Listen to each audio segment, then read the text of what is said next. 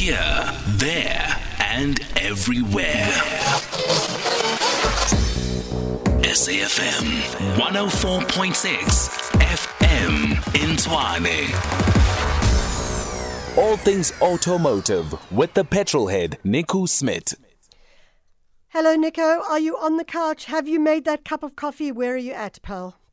I'm on the couch. I've made the coffee, and let's say I know 85%. 85%. Well, Not 95. Let's make it 85. Okay, well, that's good. That's humble, and it's always good to have a little bit of humility in the world. That's for sure. Some know-all apparently has none whatsoever. Although he is quite correct. I'm assuming that know-all is a he. Maybe that we have now 32,000 elephants in the Kruger. That's brilliant. It's probably not so brilliant, though. It's probably a bit too much for that space. I wouldn't know. We'd need the game experts to tell us that one for sure. Nico, what's up and where are you at? What's going down? So I'd like you to get your phone, and so if you're listening as well, I need you to get their phone. So everybody that's listening, get your phones out. Yeah, I'm doing that. So while you get the phone, let me give you some background. So this week at work, we did a first aid course. It was a 4-day level 1 and level 2 first aid course. And let me tell you, that's actually something worth doing. You know, you always consider, should I do it? And maybe one day I'll do it. And this was really, really worth my, it's 4 days well spent. Yeah. Because we learned so much about just the basics of how to help somebody and how to do CPR and how to, what's the first thing you do if somebody looks like they're not feeling well or they might be unconscious, and what's the steps to follow. Yeah. So really worth doing. But we also did some basic things, and I think this is something we could all learn from. I learned from it as well. So in an emergency, let's say you've been involved in an accident and the medical, the ambulance arrives, or whoever helps you, the EMS arrives, they need to find out who you are. They need to see if you have a medical aid. They need to see maybe if there's somebody to contact. They ideally want to know what your blood group is. And those things, of course, they'll look for your wallet, but your phone as well. And I've tested now this with different manufacturers of phones, actually has a place where you can store that information. So we're going to go through the steps of doing this on your phone. It's a simple thing. It's not very difficult.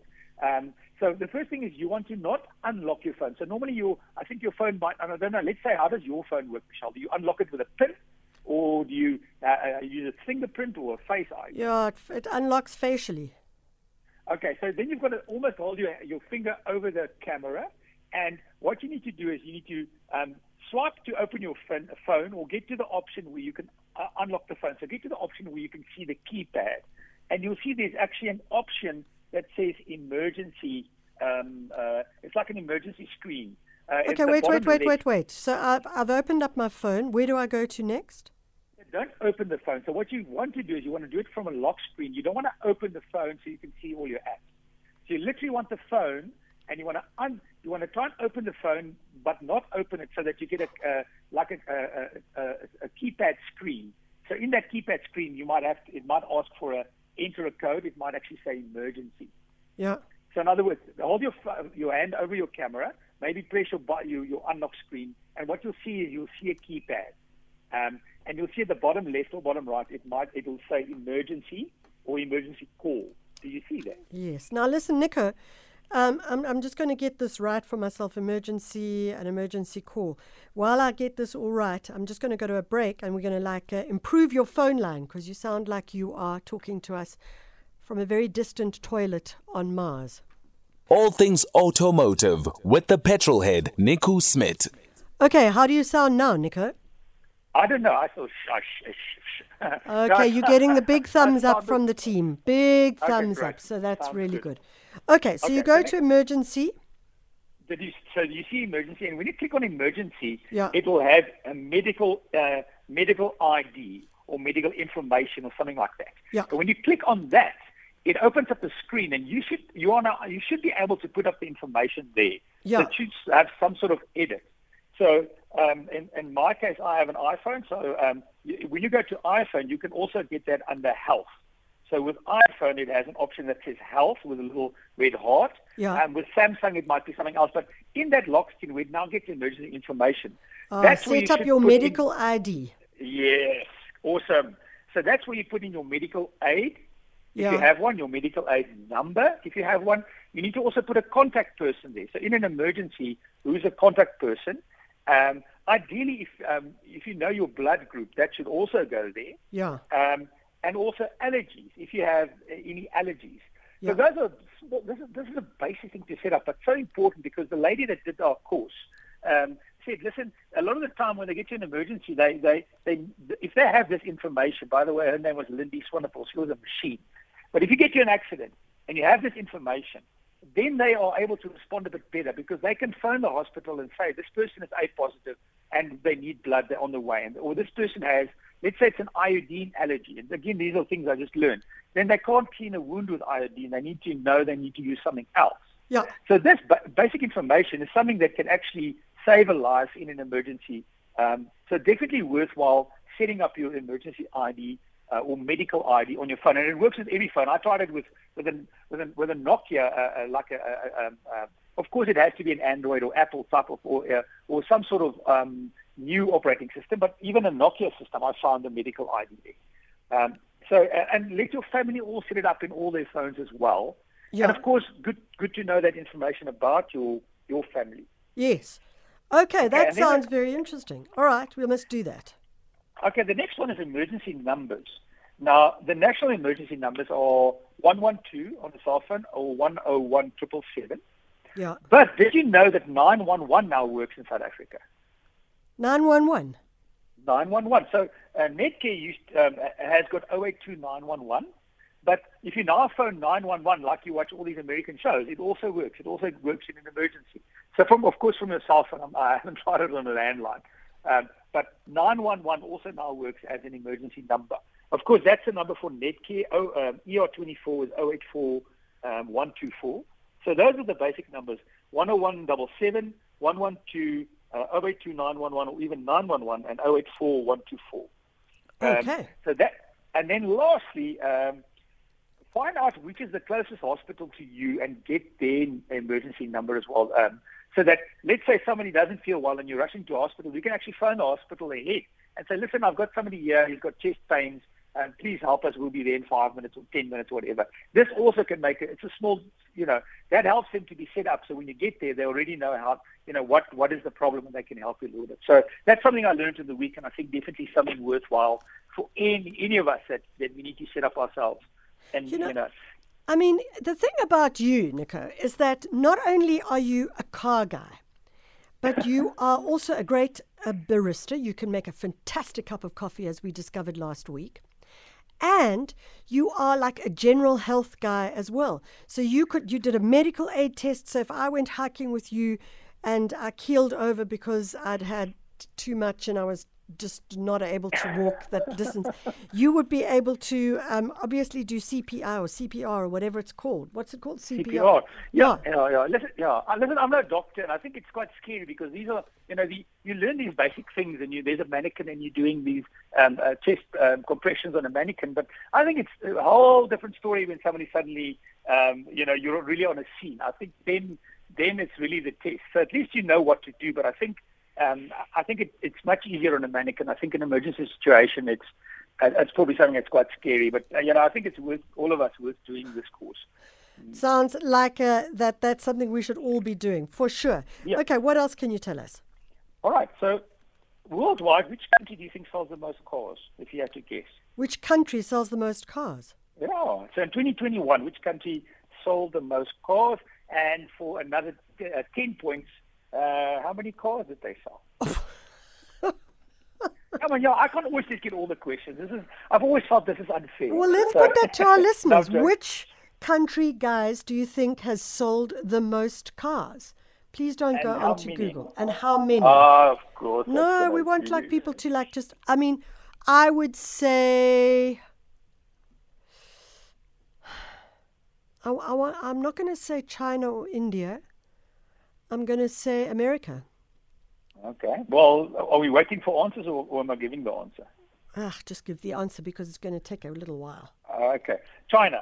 You should have said I China. should have said China, you see. Yeah, I just thought like a 26 lot of people in China used public transport because it was... No. I mean, the country is so big. There's so many people. 26 million people, or 26 million cars sold in China last year. 26 million cars sold in China. Yeah, that's new ones. That's not, used or pre-owned cars moving around. That's 26 million new cars.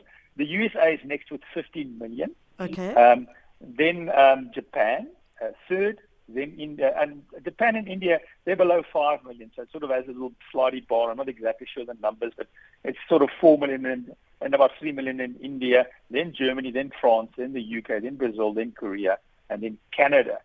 So if you look at our region, which is Africa, Middle East, so if you just look at Africa, South Africa is numero uno with 437,000 cars. But if you take the Middle East as well, then we're looking at they sold 528,000 cars. So of course, I mean in Africa, we are the biggest.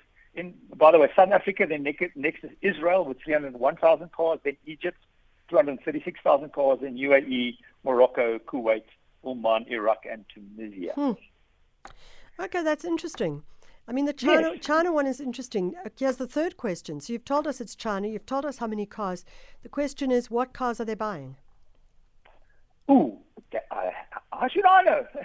No, I really don't. I don't have an idea. So all my information was, I would probably guess, and I'm just guessing that. Where's your journalistic integrity?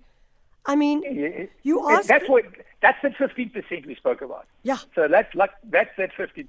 Yeah. So I would, if I had to have an educated guess, it would be a local manufacturer in China. Definitely, they do support their local manufacturers. They have quite a few local manufacturers make lots of cars. So I don't actually know which one is the biggest one, but I'm very sure that will be a local one.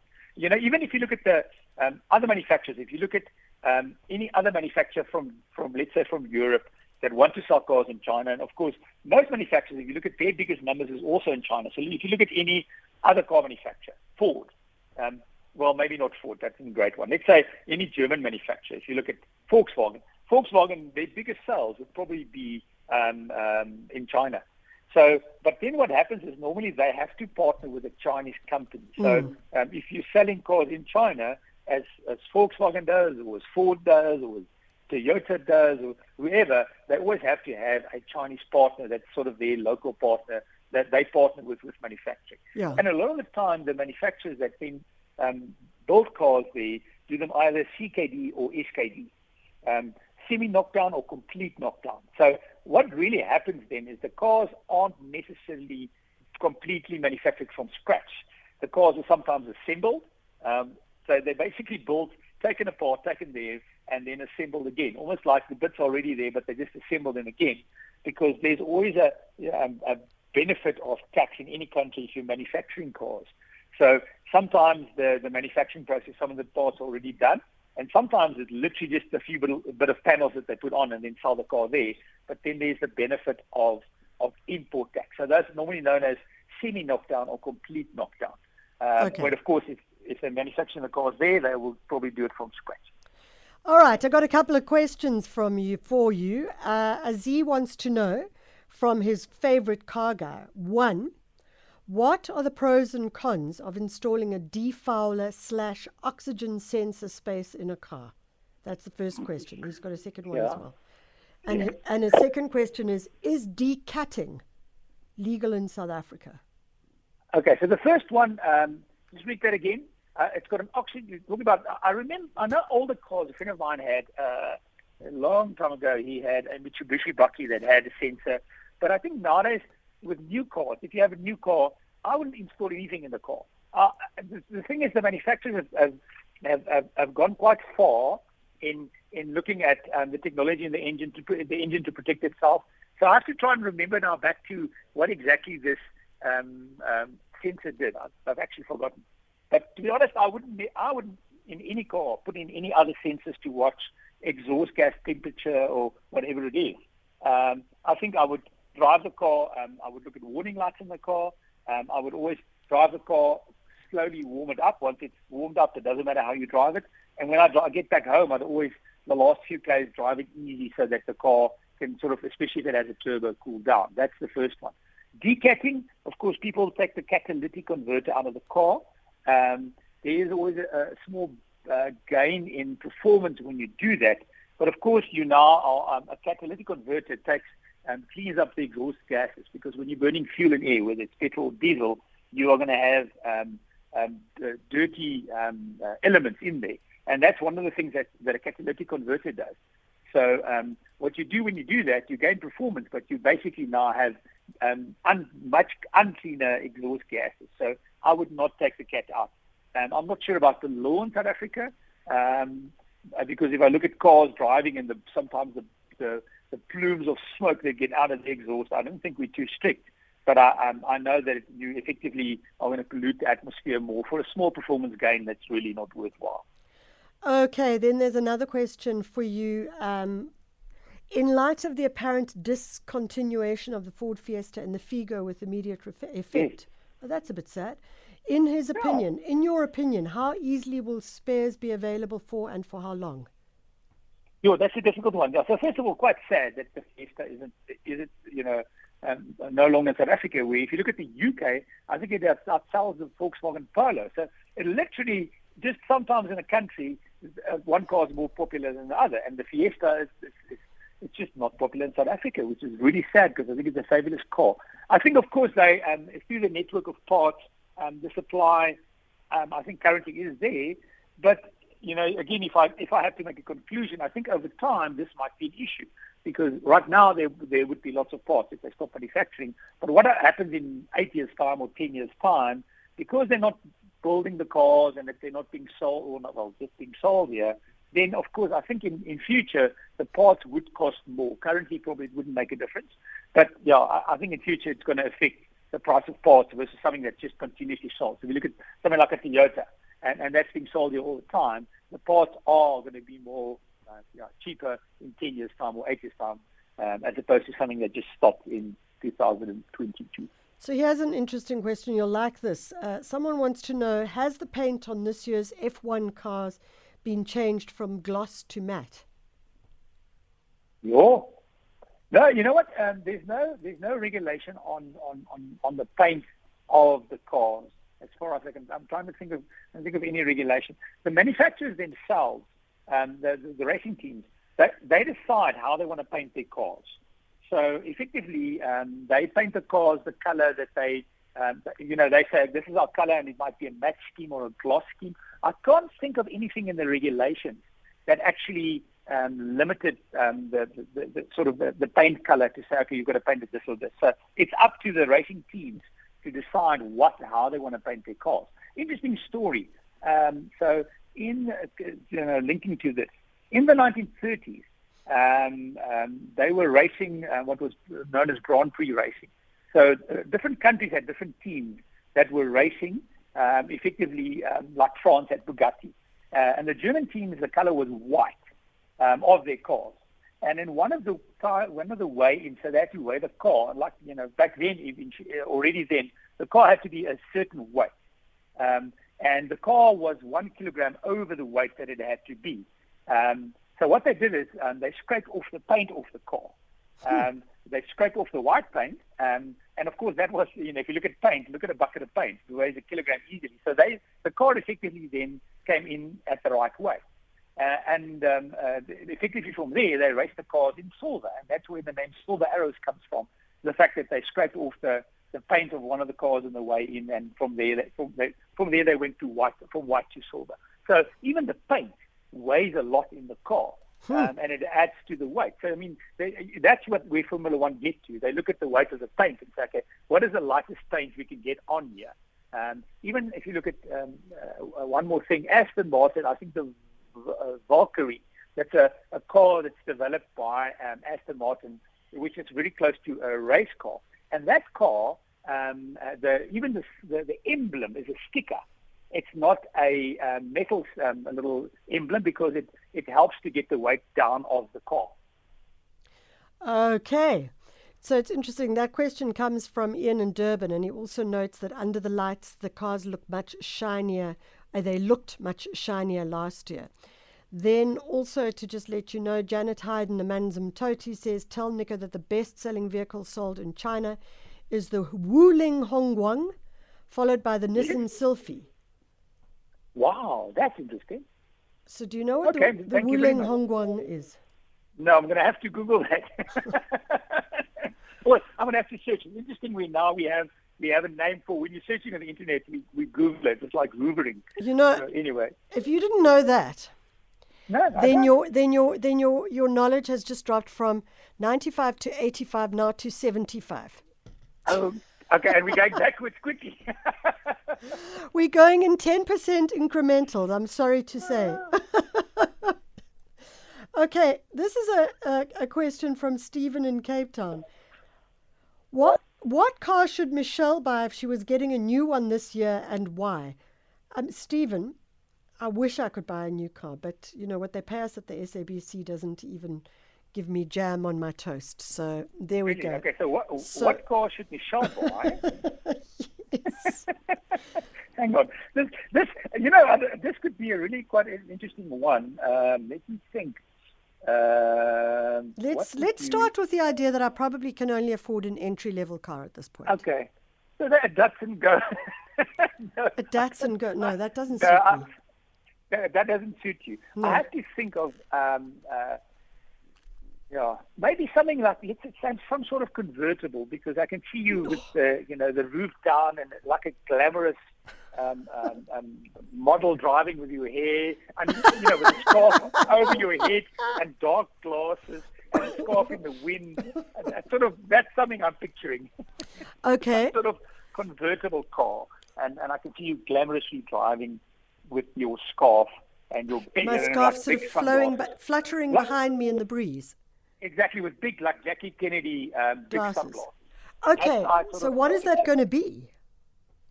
It has to be some sort of convertible. I don't know yet. Maybe a Bentley convertible, I think. A Bentley convertible? A Continental GT convertible. Yeah, that's what I'm thinking. What about, a Bentley convertible? And tell me, just out of interest, although it's all just chump change for me, how much would that cost me? Okay, so the Bentley Continental GT V8 Millionaire convertible is yours for 5.6 million rand. I think that's what I can see you in. Yeah. Yep. Okay. I think that's what you should go for, Michelle. You might have to, of course, then change your job, as you said. Yeah. Me too. If you want a partner to drive with, or even driving in your convertible, sign me up. I'll be there. Okay. So maybe we could just get one to test drive. How about that? Yes. For 5.6 million. Let's see if it's possible. Yes. I can always stick some feelers out and see what I can do. Yeah, you stick those feelers out. Well, Stephen, I hope that gives you a good... What is it called again? Sorry? Okay, so it is let me just get the right name. It's the Bentley Continental GT V8 Millionaire convertible. So there we go, Stephen. You've heard it from the horse's mouth, so to speak. That's the car I should buy if I'm getting a new one this year. Why should I get it? Just because it sort of, if I picture you and where I see you, and as a person and a car that would go with your lifestyle. That's what I see. Just being a glamorous car, I can just see you coasting around in your Bentley Continental GT. And what kind of engine is that? It's a V8. So right. I'm trying to see if I can get... of course, we can't have a little small dinky engine for you, Michelle. We need to have something that's got proper power out. If you give me a bit of time, let me quickly see if I can find the exact performance figures of your Bentley. Yeah. So it has 404 kilowatts and 770 Newton meters of torque from your 4-liter V8. And I imagine, it to fill a tank would not. It'll just be nothing. When you're paying 5.6, it doesn't matter. You don't really too worried about it. It doesn't really matter. No. Well, there we go. Dr. Phil said to tell you that he's learnt a thing or two from you, particularly responding to medical emergencies. via cell phones, and that's great. That comes from a doctor, so it makes a lot of sense. That's Dr. Phil from the US. You just make sure which Dr. Phil this is. Oh no, Dr. Phil. He's one of our teammates here on the show. Okay. So, yeah. Thanks so much. Yeah. Thanks so much. Yeah, this is just something I thought, if I can help one person, because I did it, and we can put it on, it really makes a difference for all of us. So it's worthwhile doing and getting your family on board as well. I think it's a brilliant, brilliant idea.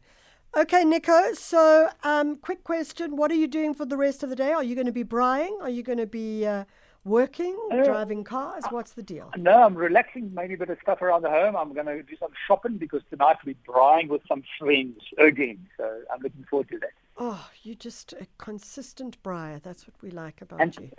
Tomorrow, by the way, don't forget MotoGP, where the Binder brothers are racing. So tomorrow, I think it's around 8 or 7 o'clock or 8 o'clock at night. Yeah. I've got to check the time again. So MotoGP with the Binder brothers, two South African racers on their motorbike. So worthwhile watching. You've got to watch MotoGP. So don't miss that tomorrow night. Okay, quick question for you from someone. Don't convertibles flex their chassis?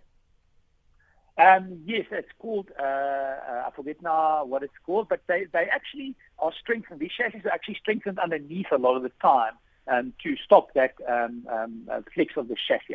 Suddenly I've forgotten the name, but they actually, it's part of the design. They actually strengthen the body underneath for that. Okay, well, there we go. I'm just looking for about 5.5 bar, and I'm on my way to a really great driving experience. Take me with. It sounds like a lot of fun. Is it high enough? It's not too low on the ground here? No, that's okay. It's not too low, but I actually, I think it's high and there's enough ground clearance, but I almost can see us driving around somewhere where there's a view, Michelle, maybe around Chapman's Peak or something like that. Yeah, I feel that we need to be driving somewhere where there are no potholes as well. Okay, I don't know bye. what Chapman's Peak is like. See you later. Bye. Thanks, Nico. It's 9 o'clock. It's time for the news.